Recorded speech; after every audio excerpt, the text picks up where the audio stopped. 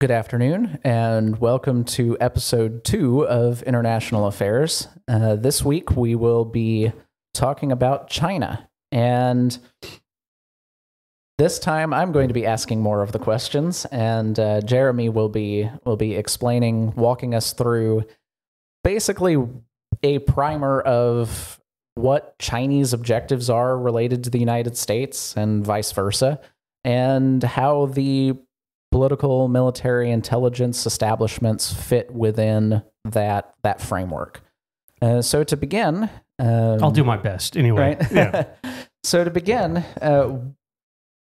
could you sum up for us basically just what exactly are China's foreign policy objectives vis-a-vis the United States? Yeah, so China operates, they want a great economic relationship with the United States because of our desire for the goods and services that they offer and provide. Mm-hmm. Cheap stuff. Cheap stuff. That's important. It is important for us here at home because we like the cheap stuff, and they're able to produce the items and things that we need at less of a cost. Therefore, they can sell them and gain that economic prowess. We've kind of allowed them to do that over the past 30, 35, 40 years, giving them this special status as a great economic partner and kind of building China up to where they are today economically with their economic prowess. That's what China wants that with the United States. China, one of their main objectives globally, right? They say they want peace, they want stability, they want harmony. They want everything to work smoothly. However, they are still a country that must ensure their security somehow in some way because they are a near peer to the United States, and that creates a security challenge for us. And so there's going to be a constant back and forth between the constant power plays between China and the West. And so that's really what China wants. It's how they operate their foreign policy. It's what they say outwardly and overtly. It's just harmony, peace with their neighbors and the surrounding area and the other great power players. And the caveat to that, obviously, would be power and peace and security on their terms, right? That's right, on their terms. And so, we look at how China affects their foreign policy with much more of a dictatorial, authoritarian style.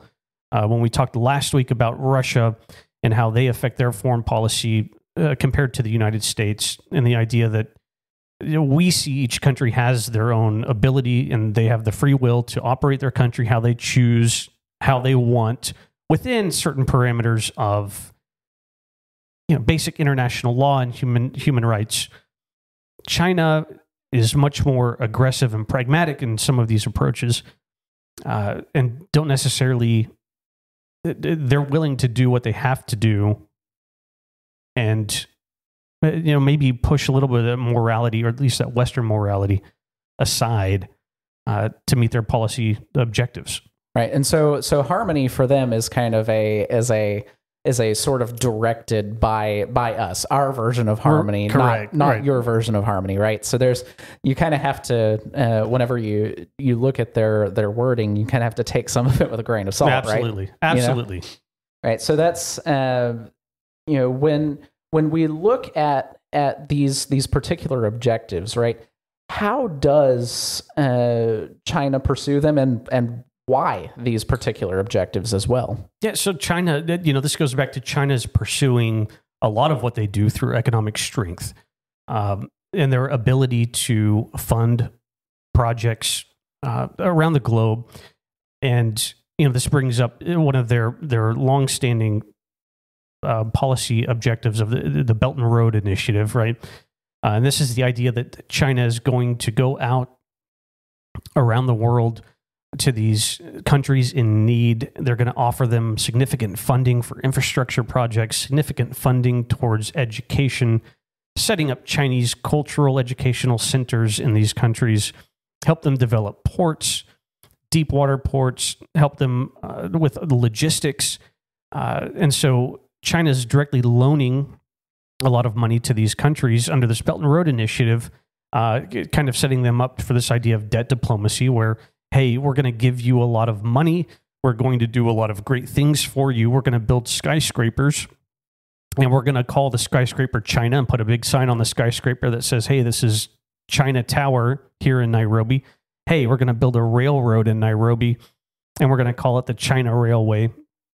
And so they do that, and they start to you kind of use this soft diplomacy and this economic diplomacy to infiltrate and then hold hostage based on these debt service that these countries are more likely to default on than the other BRICS countries that have a greater economic status. So you see kind of a way of using that leverage, right, with them. So it is a leverage tool. Right, so that you can strong arm a country and saying, okay, you toe the line that we want you to toe. And if you don't, right, you owe us this much money, and we're going to make sure that you pay it. Right. Or if you don't, or else. Right. If you don't, we've seen in a lot of these agreements that China has worked in, we're going to fund this revamp of your deep water port on your coast.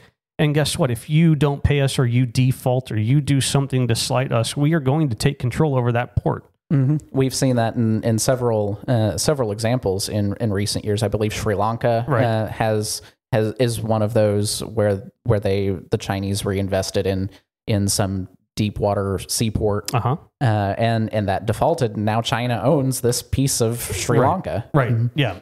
Same with mines for precious metals, and so that's quite a significant and aggressive use of their economic prowess and debt diplomacy, really taking advantage of these countries that, sometimes they welcome it.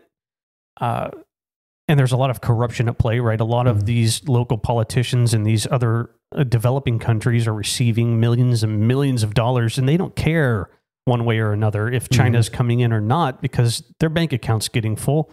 Mm-hmm. And exactly. And many of these countries have certain affinities with the Chinese system as well, because a lot of them are dictatorial regimes themselves, right? Or you have that system of corruption, and you also have that mutual hatred of the West, right? Yeah, and in many of those locations, yeah, there is a lot of that. However, I've spent a significant amount of time over in East Africa, specifically Kenya has taken a lot of money from China for infrastructure projects. And so when I bring up, the railroad in Kenya going through Nairobi, right? You sit on that train and all of the conductors are Chinese nationals, right? They have in each train car, they have a China flag and a Kenya flag, right? Just this soft diplomacy, these subtle visual cues that, work into the minds of the people. Hey, we have these nicer things because China's here.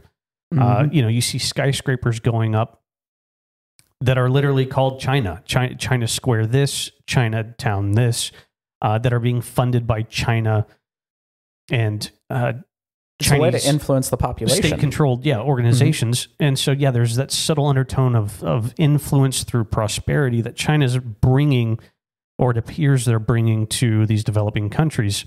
And part of the problem is, that, at least in large parts of Africa, right, the U.S., we've failed on engaging those countries as much as we should have. Mm-hmm. So, we back out, we choose not to play, or we choose not to engage, and we left the door open for China. We left the door open for China to move in.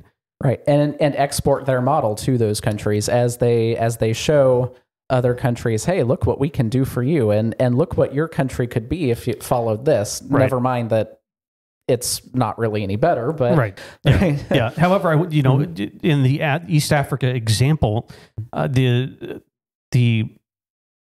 East African people do not like the Chinese. Mm-hmm. They do not like Chinese conductors, doctors, etc., being exported from China to come run Kenyan infrastructure, right? They don't like... Looks a lot like old colonialism. It does, exactly. And there's a lot of abuse that goes on, right? The local Kenyan population is seen as subservient to these Chinese experts and engineers that brought the new highway, that brought the railroad. Hey, we're bringing you all of these things. You work for me, and you do what I tell you to do. And so there is that social rift that exists between China exporting their model and their way, and it not jiving with the local Kenyans on the street. They don't like it. They don't like it. But when they push back against it, right, there's a lot of corruption, money, and things need to get better. At least from the United States standpoint, we need to do a better job engaging instead of taking a back seat in a lot of these developing countries. Mm-hmm. So that's Belt and Road. And we can kind of move into the 1,000 Talents program, which is another significant tool of foreign policy. It's an operational tool of China using or developing a program, right, where they're recruiting experts and researchers that focus on critical issues from agriculture to defense, aerospace, across the board, recruiting university professors, scientists, right, biologists, and trying to bring that talent into the China fold, trying to bring that talent and that expertise into the Chinese system, which, is essentially trying to steal our research and our thoughts, right? Mm-hmm. Our innovative capability, trying to steal that. And we've seen a lot of cases in that 1,000 Talents program. This is espionage. This is, hey, I want what you have. Let me pay you money to fly to China. Let me tell you why China's great. Let me have you sign this contract. You work for me.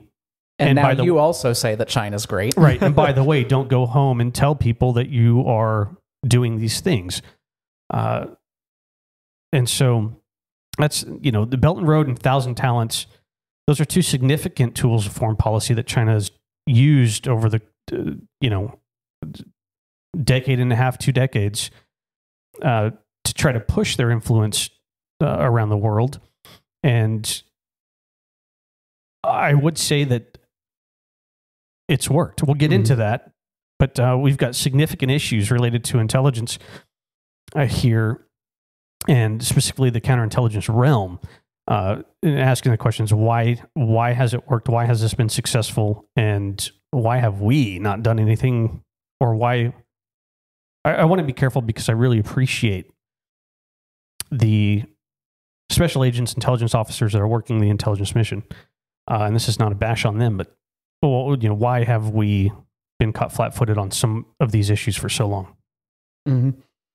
Right. And does that, going on that 1,000 Talents program, does that relate to a lot of the scandals that we've seen in the last few years related to university research departments having lots of money invested in Chinese projects? Absolutely. And other related investments? Absolutely. This is where it starts.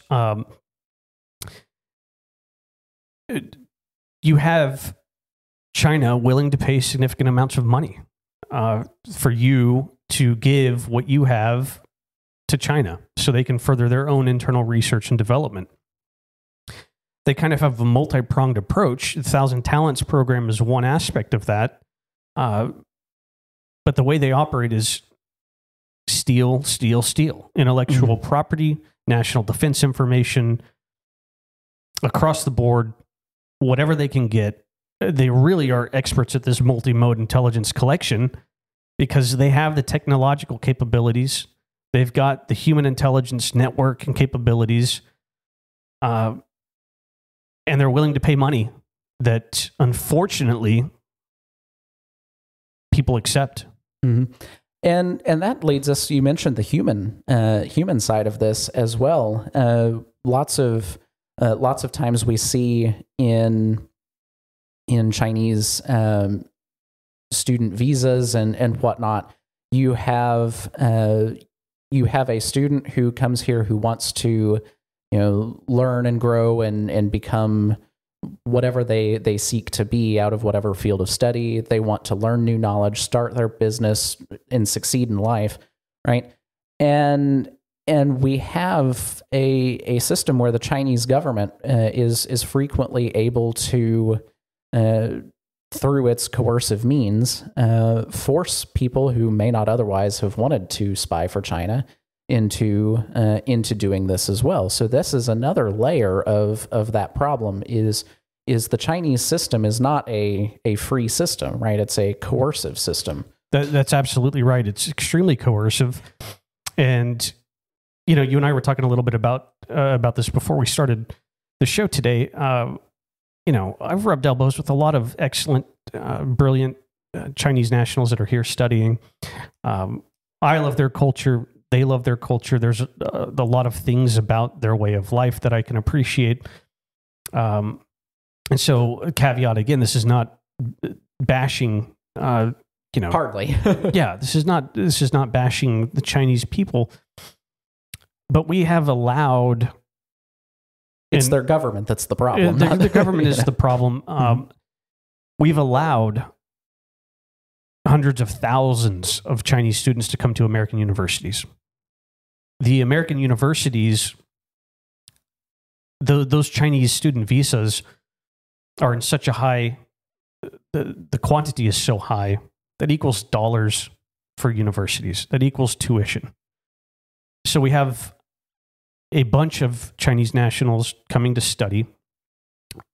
Large part of them they're just like us. This younger generation, they want, like you're saying, to be able to build a business that they own outright. They want to be able to build wealth for their family. They want to be able to grow, move freely. They want to be able to think freely. They want to be able to worship whoever they choose freely.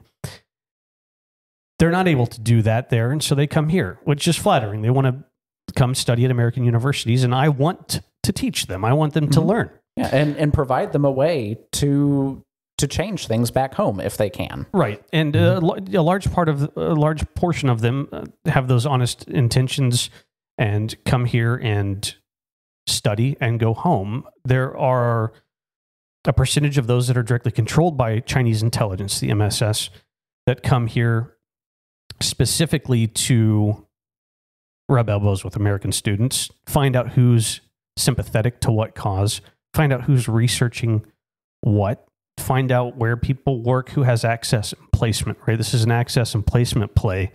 How are we going to figure out who's going where, who can give us what? How can we cultivate this long-term intelligence relationship starting from, some would say relatively naive American university students that don't understand the world. They don't understand their friend that's inviting them over for a Chinese dinner at their apartment down the road here in Texas, has ulterior motives. Mm-hmm. And so as of recent, we've done a better job. COVID played a part in seeing reduction in Chinese student visas to the United States. And then we've also upped our game a little bit. We've upped our game in terms of being more selective and trying to investigate a little more who these students are and keeping a better eye on what's happening. And this leads us, the American university system is really ripe for intelligence operations to be cultivated on American universities because of the significant research and development. But then you bring in these Chinese cultural institutions, right? Then we get into this Confucius Institute that was allowed to establish shop and set up and operate for a long time across the United States with their goal of, hey, we're going to teach Chinese and spread goodwill, and we're going to live in harmony, and we're going to... As an influence operation. Operation, right? But also, a great cover for intelligence officers to come be on campus at American universities. And so you've got a little more advanced, more senior intelligence officers mixing and mingling as part of the Confucius Institute. And then you've got, the students that are sitting in your class next to you, taking courses and going out and doing extracurricular activities with you and building friendships, relationships that they hope last forever. Mm-hmm. And so that's kind of that whole 1,000 talent program, that idea, their foreign policy objective with that is really, I dropped my pen, sorry, it's really tied into intelligence. It's an intelligence operation. They are looking to steal. They are looking to cheat. They are looking to gain the competitive advantage. They are looking to do anything and everything they can by any means necessary to advance China. Mm-hmm. Right. So how do these objectives, right, fall in line with some of the more common political military objectives? We'll get into the spy balloon event here in a minute. Balloon. I like right, the spy balloon. Right. But even looking towards Taiwan, right? How does Taiwan fit in all of this as well? Yeah, so Taiwan is really, first, China believes that there is one China. There is one China. Taiwan has been able to exist according to the Chinese because they've allowed it to exist in its current state as it is. Over time, China has kind of become a harbor of more Western ideals, more open to democracy, more open to some of the ways of the West, and that continually, and as of not necessarily as of late, but just continually pressured China, mainland China, into we need to do something about Taiwan. Mm-hmm. In order to combat those Western ideas, Western systems of government, and right, they don't want that Western creeping influence. in. They don't want that creeping into the population in Taiwan or that close in their geographical sphere. They don't want that. So there's been a push, and it's a sad situation that exists between China and Taiwan. And then, of course, you've got the United States that wholly supports Taiwan. Mm-hmm.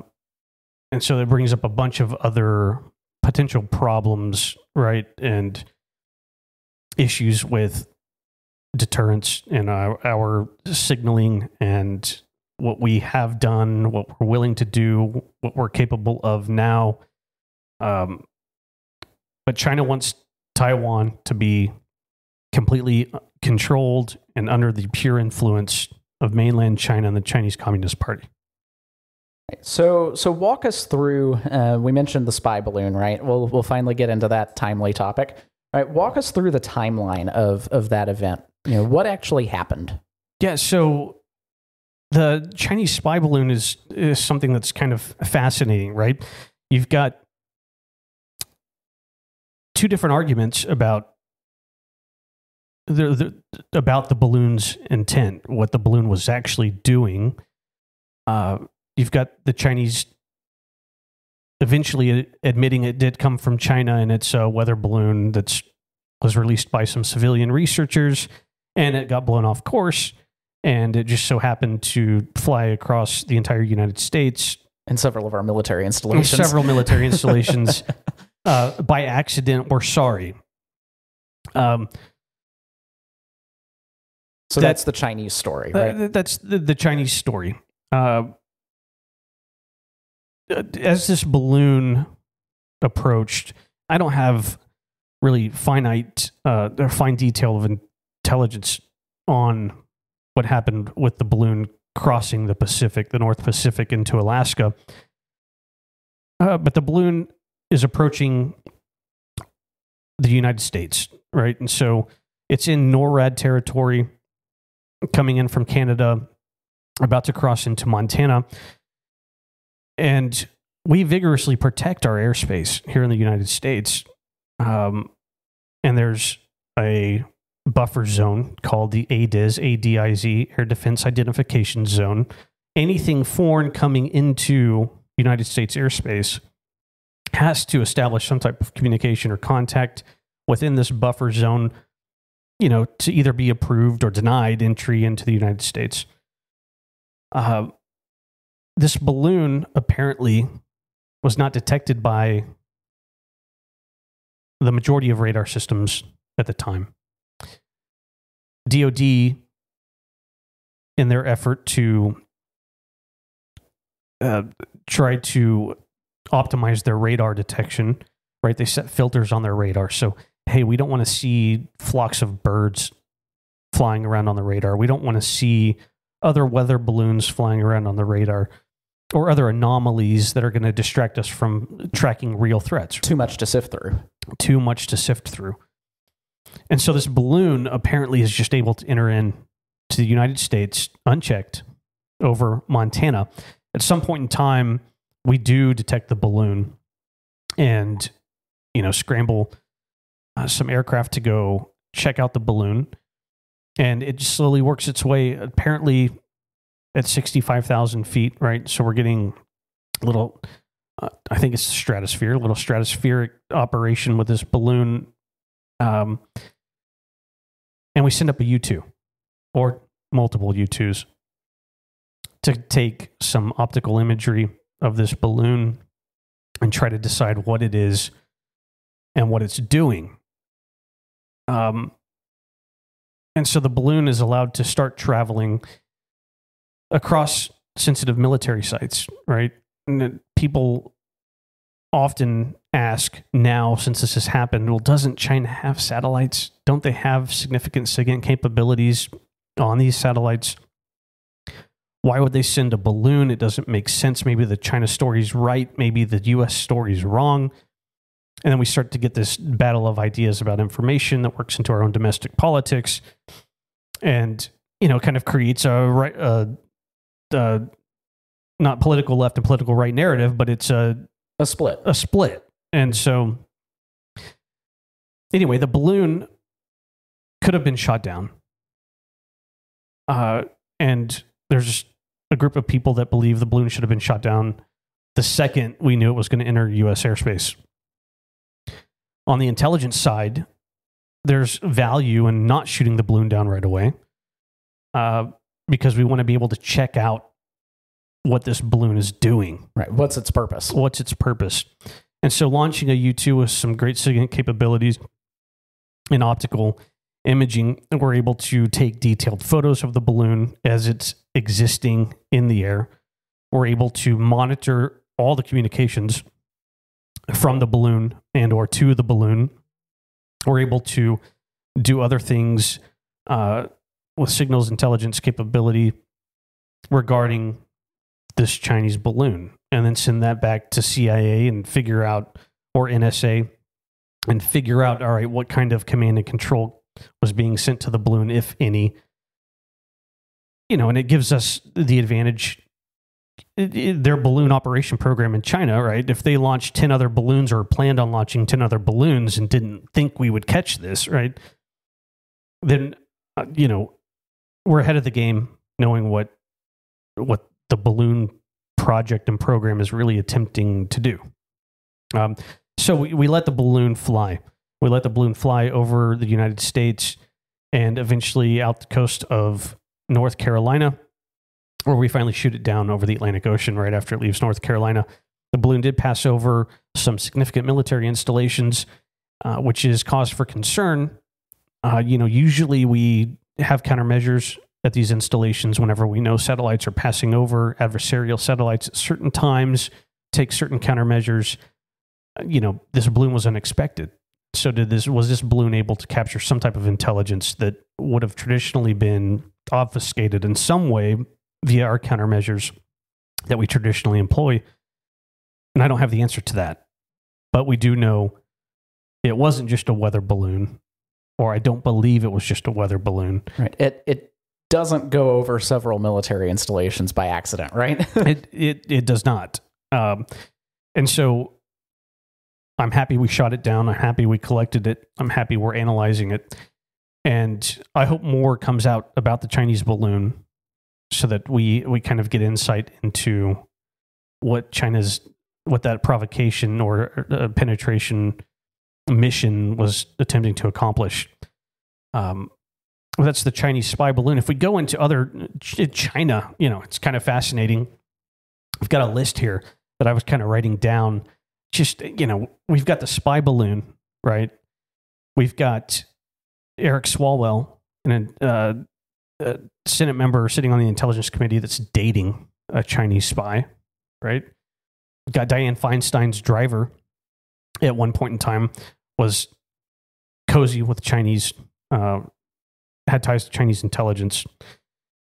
We've got, at a point in time, we lost a significant human intelligence network in China, right? We had a CIA officer that had moved to Hong Kong, retired, left the agency, moved to Hong Kong, and was found to be sharing information with the Chinese MSS. And because of that, right, we suffered a loss of 20 to 30 Chinese, great, loving Chinese people only looking to better China, the country, the world, by helping the United States die. They were murdered. And that's old Jerry Lee. We've got, China's incredible cyber capability, or just persistent, aggressive cyber attacks on all forms of infrastructure that is extremely problematic. We've got Chinese companies counterfeiting certified networking equipment, telecommunications backbone equipment that they're smuggling into the United States and pawning it off as legitimate certified equipment. And it's been all altered. It's been modified, right? What is their intent for doing that, right? They're collecting information. We've got the student visas and Chinese students cheating to get through. We've got the Chinese police stations, which, Confucius institutes are starting to go away because of pushback. We've got these Chinese kind of cultural outposts in the United States and around the world that are Chinese intelligence operations where they're tracking Chinese dissidents that are speaking negatively about the Chinese regime and finding out, pressuring their families back home. And why are they allowed to operate here in the United States? I don't know why they're allowed to operate in the United States. I wouldn't let them. We've got spy cranes, right, in the news. Oh, hey, we buy all this equipment for these ports, or we offload all of these goods from ships. And oh, by the way, we get this stuff from China, and China could just hit the kill switch and shut down all of our operations at port. Why? Why are we allowing that to happen?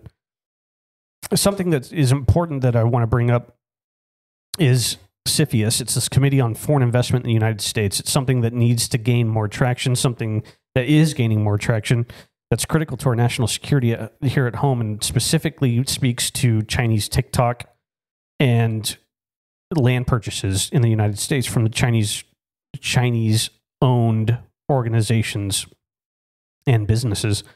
Ultimately tying back to the CCP. Right? It ties back to the CCP, right? And so, I'm sorry, I'm just going on this list of all of these Chinese provocations and penetrations and attempts to steal, influence, undermine. But CFIUS, it's a committee that looks at foreign investment through the lens of national security, right? Are we going to allow China to come buy 1,000 acres near a nuclear military base? No, we shouldn't. But the review of that foreign investment is in regards to national security, 5, 8, 10 years ago, it's been lacking. So it's nice to see that this committee's building steam and momentum and able to actually affect law and policy, because I don't think you could. I don't think any American in the United States would say, yes, China should be able to buy that farm. Yes, China should be able to buy 5,000 acres near Washington, D.C. There's no reason for it. It would be absurd. It is absurd, but it happens. TikTok is another thing that's been in the news lately, right? A big scare. I don't know if I'd even call it a scare. A legitimate concern that's a tool of the Chinese Communist Party, and it's collecting just all this open source intelligence on populations at large, right? Your movements, your photos and videos of yourself, facial recognition. It's all feeding into their working on the facial recognition technology while at motion. Right. And that all is working into their algorithms for AI and building artificial intelligence. I mean, the list goes on and on and on. And even as a platform for influence operations, because they control what the algorithm sends out sees to what. Exactly. Really? And so you can send things that might be destabilizing to society or radical views out to people and promote this as as the path forward or what have you, in order to, again, play at that angle of policy objectives. Yeah. And it's critical that people understand, even if we haven't seen specific case examples of that through TikTok specifically now at this point in time, right? That capability exists. And so if at some point in time in the future, China wanted to utilize that application to do something more destabilizing, they have the ability to do it. And so it's trying to take a couple steps ahead and be aware, and really understand that China poses a significant threat to American security via all these avenues. I mean, there's so much that's going on. And so CFIUS is something that's important. Every American should understand that we need to look at foreign investment through the lens of national security. So walk us through exactly what CFIUS does. We've mentioned foreign investment and kind of analyzing, looking at that from a national security lens. What exactly is CFIUS supposed to do? So that's what they're set up for. They are going to analyze foreign transactions based on foreign investment. They're going to look at who the key the stakeholders are in each organization. They're going to decide if those people are being controlled or beholden to somebody else making decisions. They're going to look at the intent. They're going to really try just to analyze, is there some national security implication or some threat to the United States if we allow this investment to move forward? If we allow this tech company to start up in Silicon Valley and they are owned by, hey,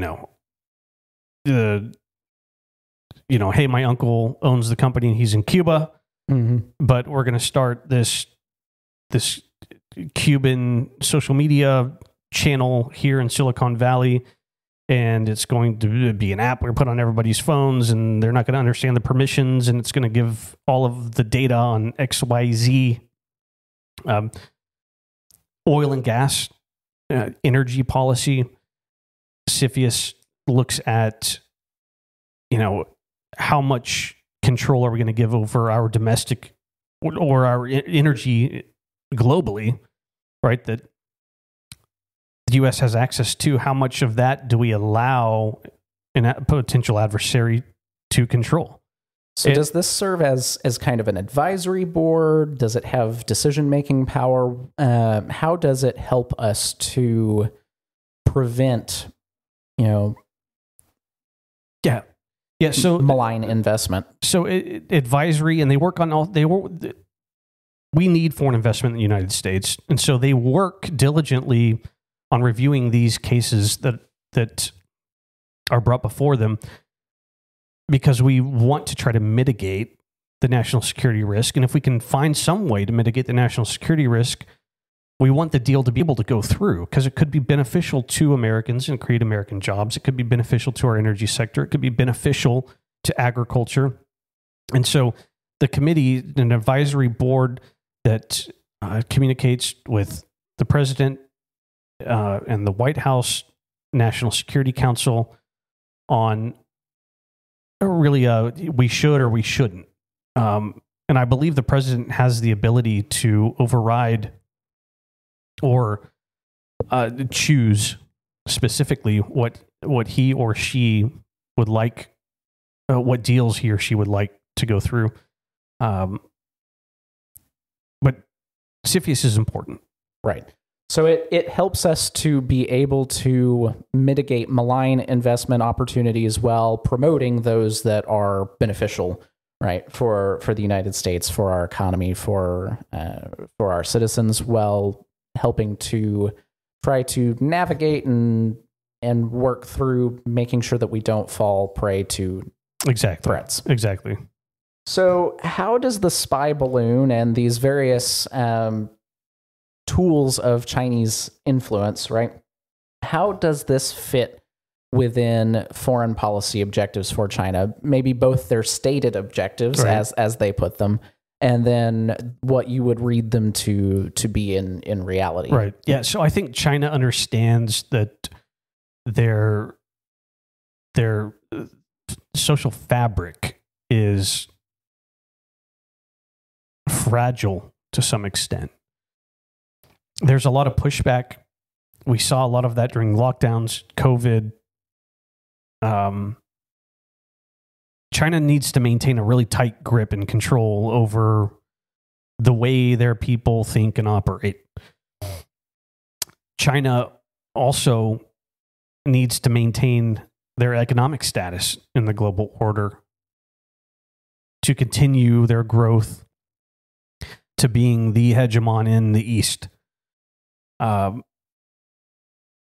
China is recently finding that they're having success kind of expanding their foreign policy outreach and standing on the world stage, smiling, hey, look at us, we brokered a deal with Saudi Arabia and Iran.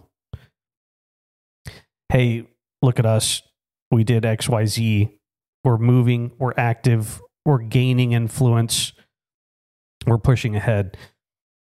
And trying to position ourselves as a great power that can be a mediator and a tool for influence in the world, right? Right. You know, the West has played traditionally, that has been, hey, the United States is going to go broker this deal. Hey, the United States is going to be a part of this agreement. Hey, the United States is going to get this done. Hey, the U.S. is going to solve this problem. And we've got Xi Jinping out now putting China in that role. He right? is. And the question would be for U.S. policy, you know, do we accept that? And do we want China to be that mediator? Do we want them to be the world's policeman? Right? Right. My vote is no. Exactly. My vote is no. And so we don't want that. How do we counter that? Mm-hmm. Right. And this, it's really more concerning today than it was yesterday as things evolve with Russia, Ukraine, China, tensions with Taiwan. And let us not forget that China is on the side of Russia. Right. You know? Right.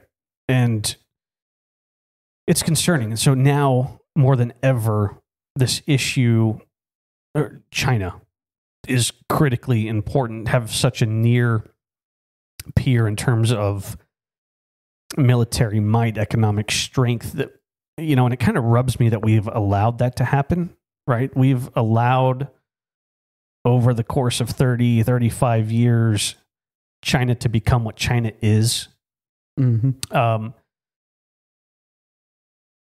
And it's a threat. It's a threat to us, and they know it's a threat to us, and they know we're going to attempt to gain strength, gain influence, and counter the moves that they're making, and that scares them.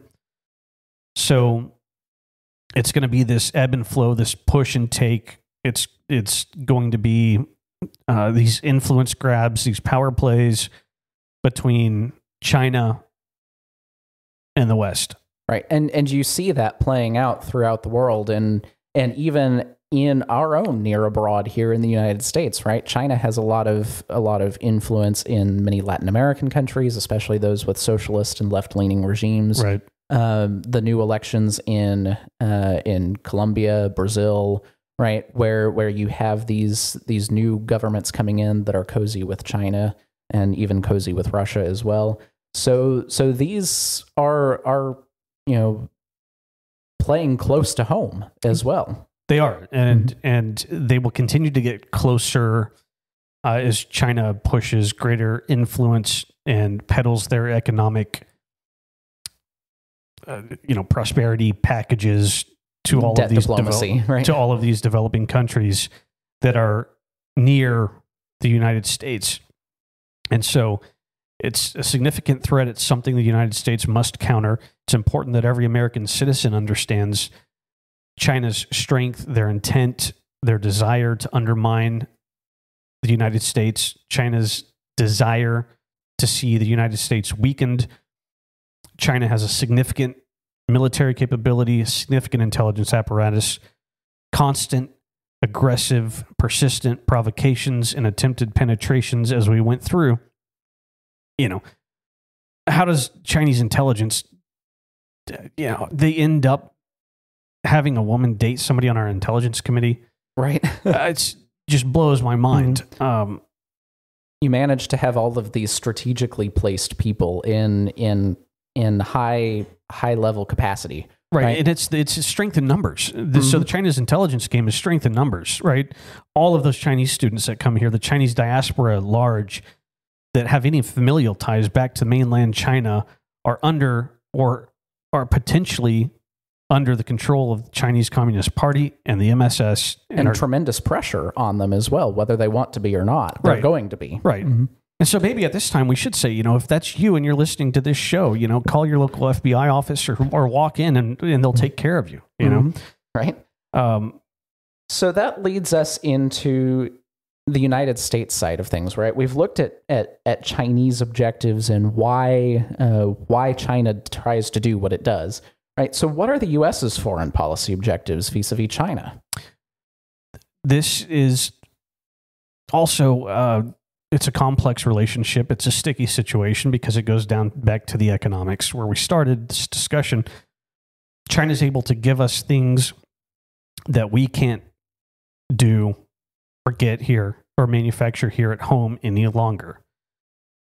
We have outsourced so much to China and have built up China's technical skill level, have built up their engineering and manufacturing capability because of outsourcing all of this American innovation and all of these great engineered technical products and things like plastic cups and dog toys and little plastic wheelbarrows for your 3-year-old to push around. Anything and everything, right? I had COVID not too long ago and opened my COVID test, and it's got a stupid certificate from China that, hey, this is approved and authorized by China. Here's your COVID test. And it irritates me. But we've allowed that to happen. We outsourced a bunch of industry to China because of cheap labor, because of China's ability to manufacture and produce in bulk, provide that back to the United States, and help China grow in their economic prowess, and us at the same time purchasing all of those goods and services from China. So at home, we want that. We like that. We want less, we want the cheap stuff. Right. I couldn't imagine, some things that are produced over in China or Mexico or any other country where labor is less expensive and we're able to import those items and the end consumer pays less, right? If, you flip a switch and 1 year from now, everybody's paying double for everything, right? We don't have American workers that want to work for the wages that these companies are paying and overseas to manufacture these things. So we don't have factory workers that are going to work for $3 an hour building air conditioning systems. They're just not. Right. And if we if we start or provide some economic incentive and reinvestment into American manufacturing, those laborers to live, are going to need $20, $30, $40, $50 an hour as opposed to the $3. Right. And then your price shoots up as well as a result of that. And nobody wants that. And so over the past 30, 40 years, as we've outsourced all of this industry, technical know-how, knowledge, we've given it all away. We've forgotten how to do things here at home. And then our standard of living, of course, I don't see us gaining back. No, once gone, it's gone. It's gone. So how do we balance our foreign policy and security objectives with a superpower in the East that controls all of that that we want? Yeah, how do we balance the security and the economic side? Right. And so what exactly does the U.S. seek to do here? How do we balance that, or do we have a coherent policy in that direction? As we stand today, I don't think we have a coherent policy in that direction. It's a very complex problem. We've heard a lot in domestic politics about bringing manufacturing back. We've heard about trade wars. We've heard about China from certain groups of people. I'm going to shut down what's happening in China. We're bringing everything back to the United States. There are other countries we could try to work with and export some of these things to. I don't know. I think we're a little bit stuck. We took that poison pill with Richard Nixon, and now we have the consequences of it here. Right. And so we need brilliant people, brilliant minds working in foreign policy and diplomacy and national security to help figure out these problems, because it doesn't look good. No, and it is a quagmire.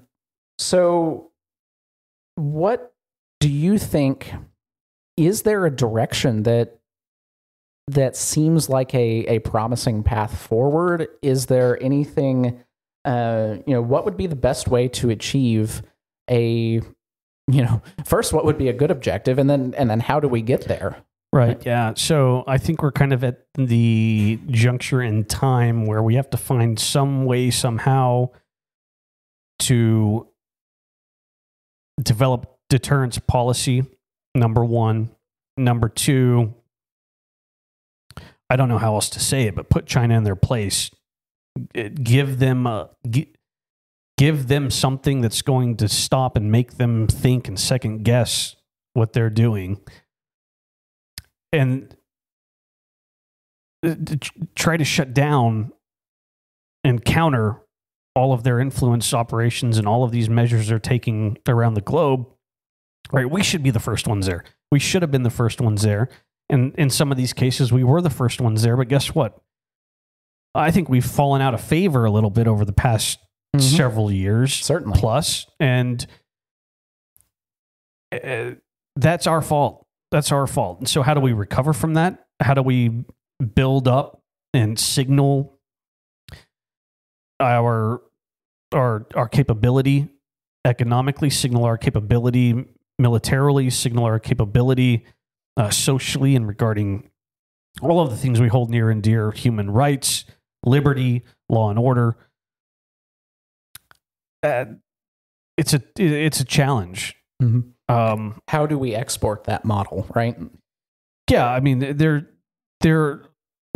we talked about soft diplomacy and hard diplomacy, right? You can send soft diplomacy, you can send a McDonald's and a Burger King somewhere and maybe ship over some books from the local library that are American literature and hope that the people read it and like it, right? And hard diplomacy, a little more aggressive, demanding diplomatic moves. Carrot and stick. Right.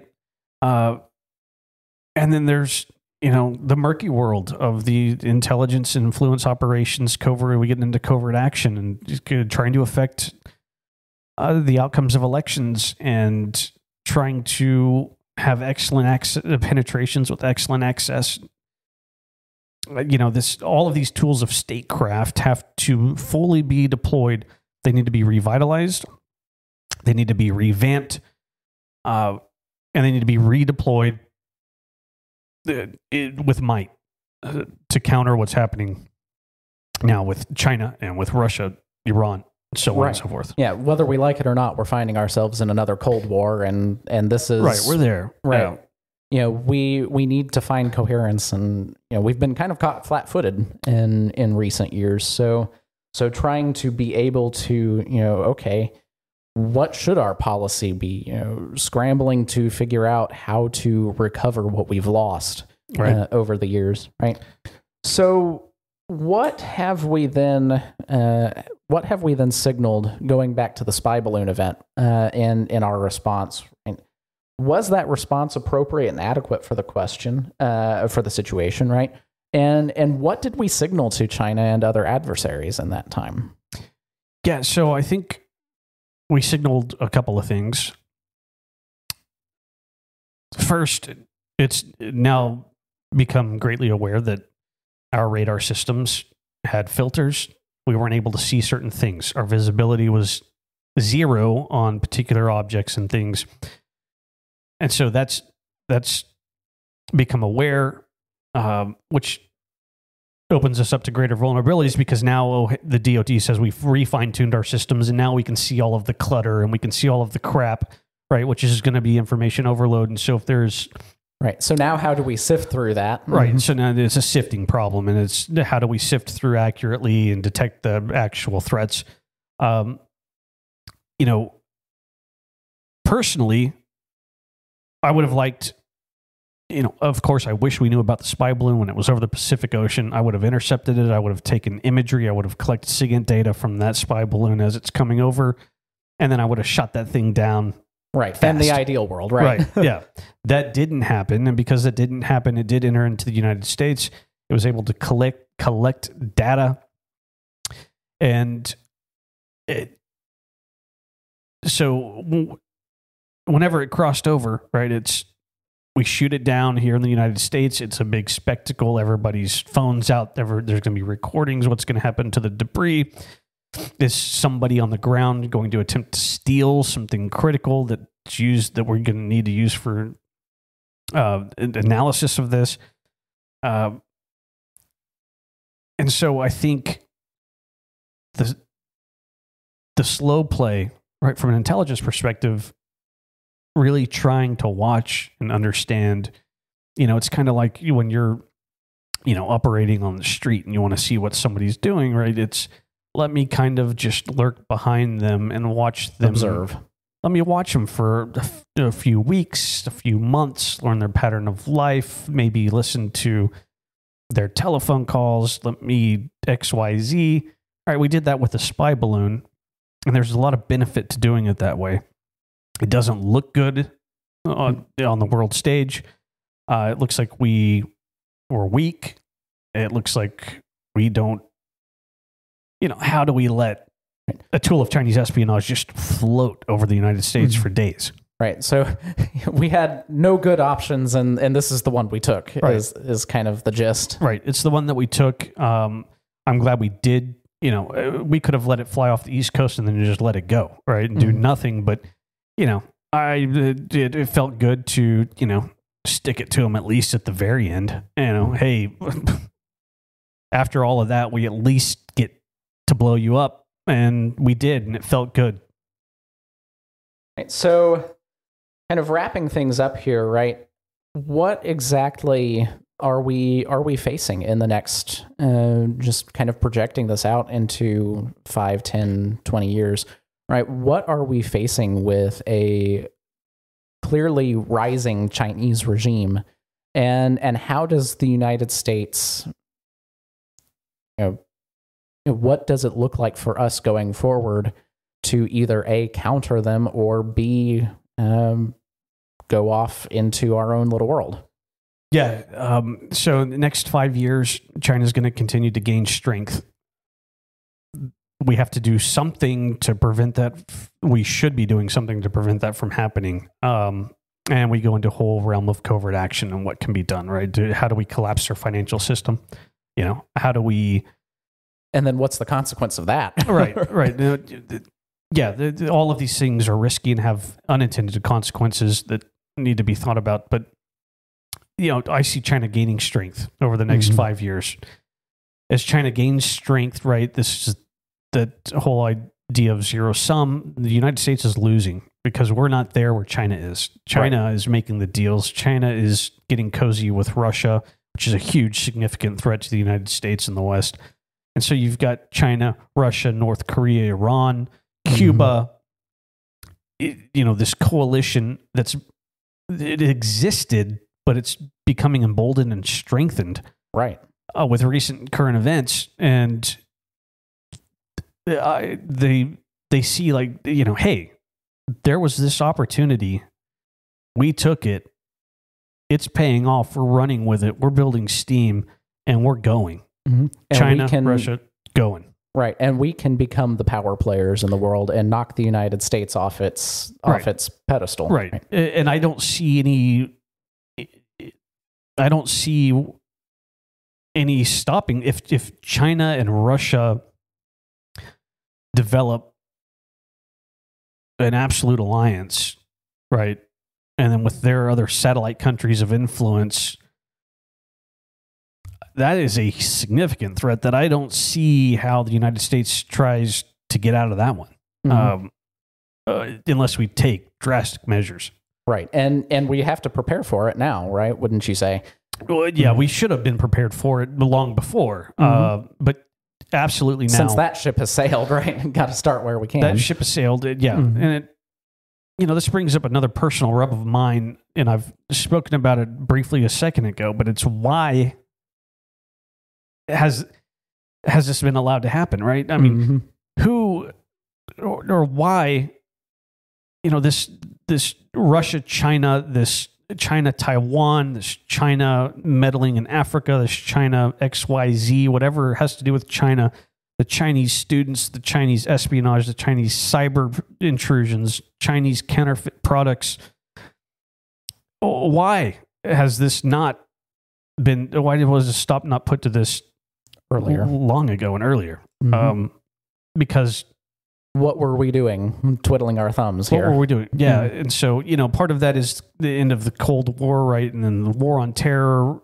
And then we've got, then we're our country that, a lot of our intelligence is focused on, these terror groups, terror activity, domestic terrorism, XYZ. And it's like, did we lose sight of, I know we didn't. Elsewhere. I know we didn't. We have brilliant analysts that work on these things in the intelligence community. We didn't, but somewhere somebody won't put the pieces of the puzzle together. Yeah. Where did the breakdown happen between those people and our policymakers? Right. Somewhere. And then you could say, was there a breakdown between our people and the policymakers, or is there some other greater power or influence or corruption that...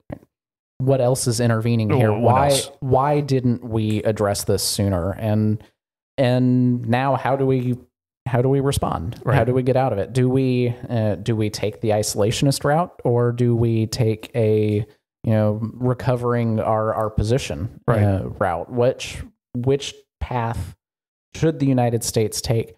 And bringing that back, I guess, to the individual level and what that matters for U.S. citizens. Right. And for the everyday American, right. We have the economic issue. Right. We've got that situation. It is what it is. Right. Right.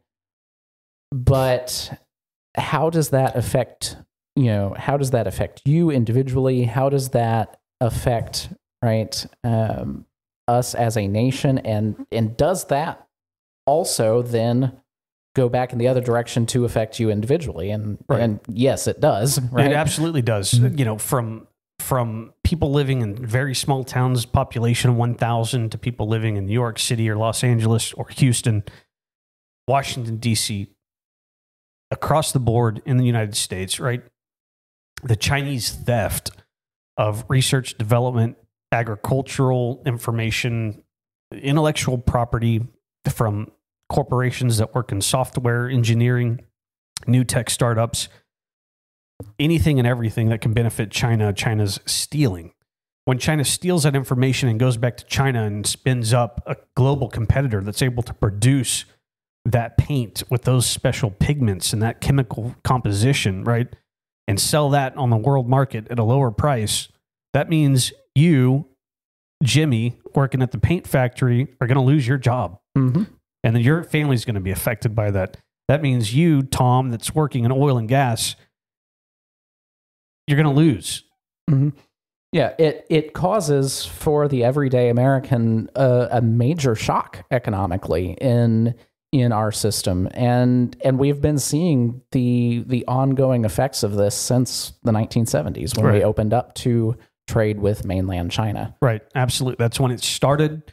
That's when, it's hindsight's always 2020, right? Looking back,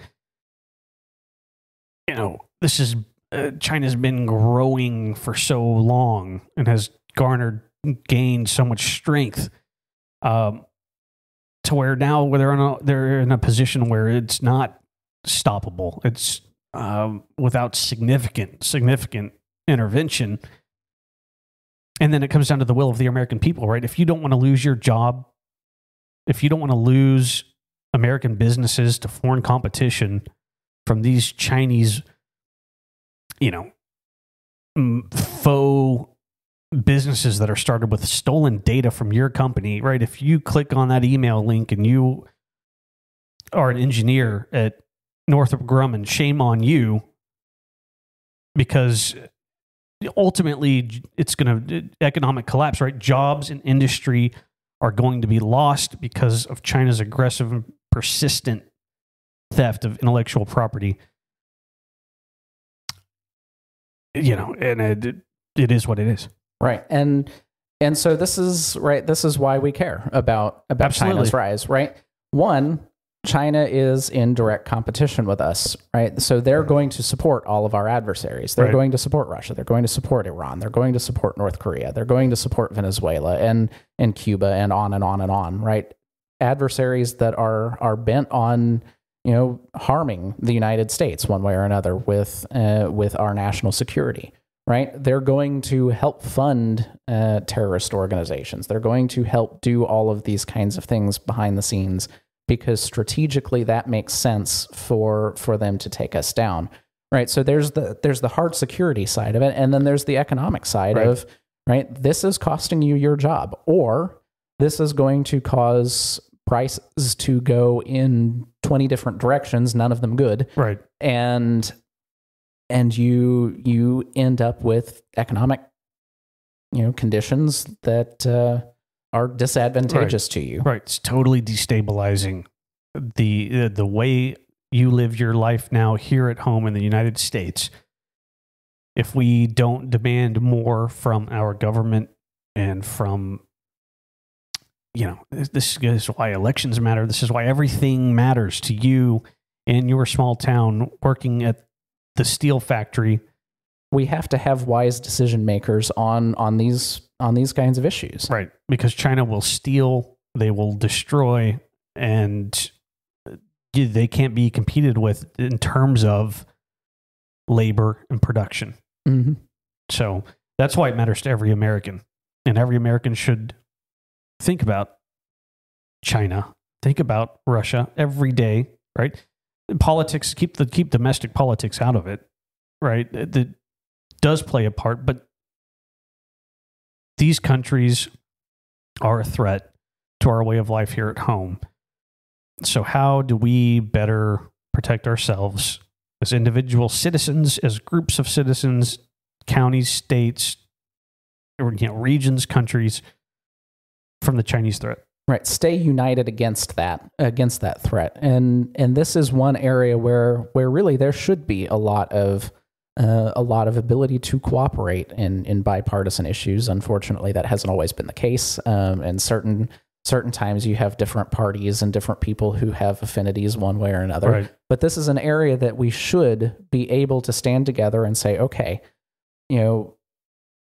this matters to us to protect our country, our people, our citizens, militarily, economically, et cetera, et cetera, et cetera. Right. Right.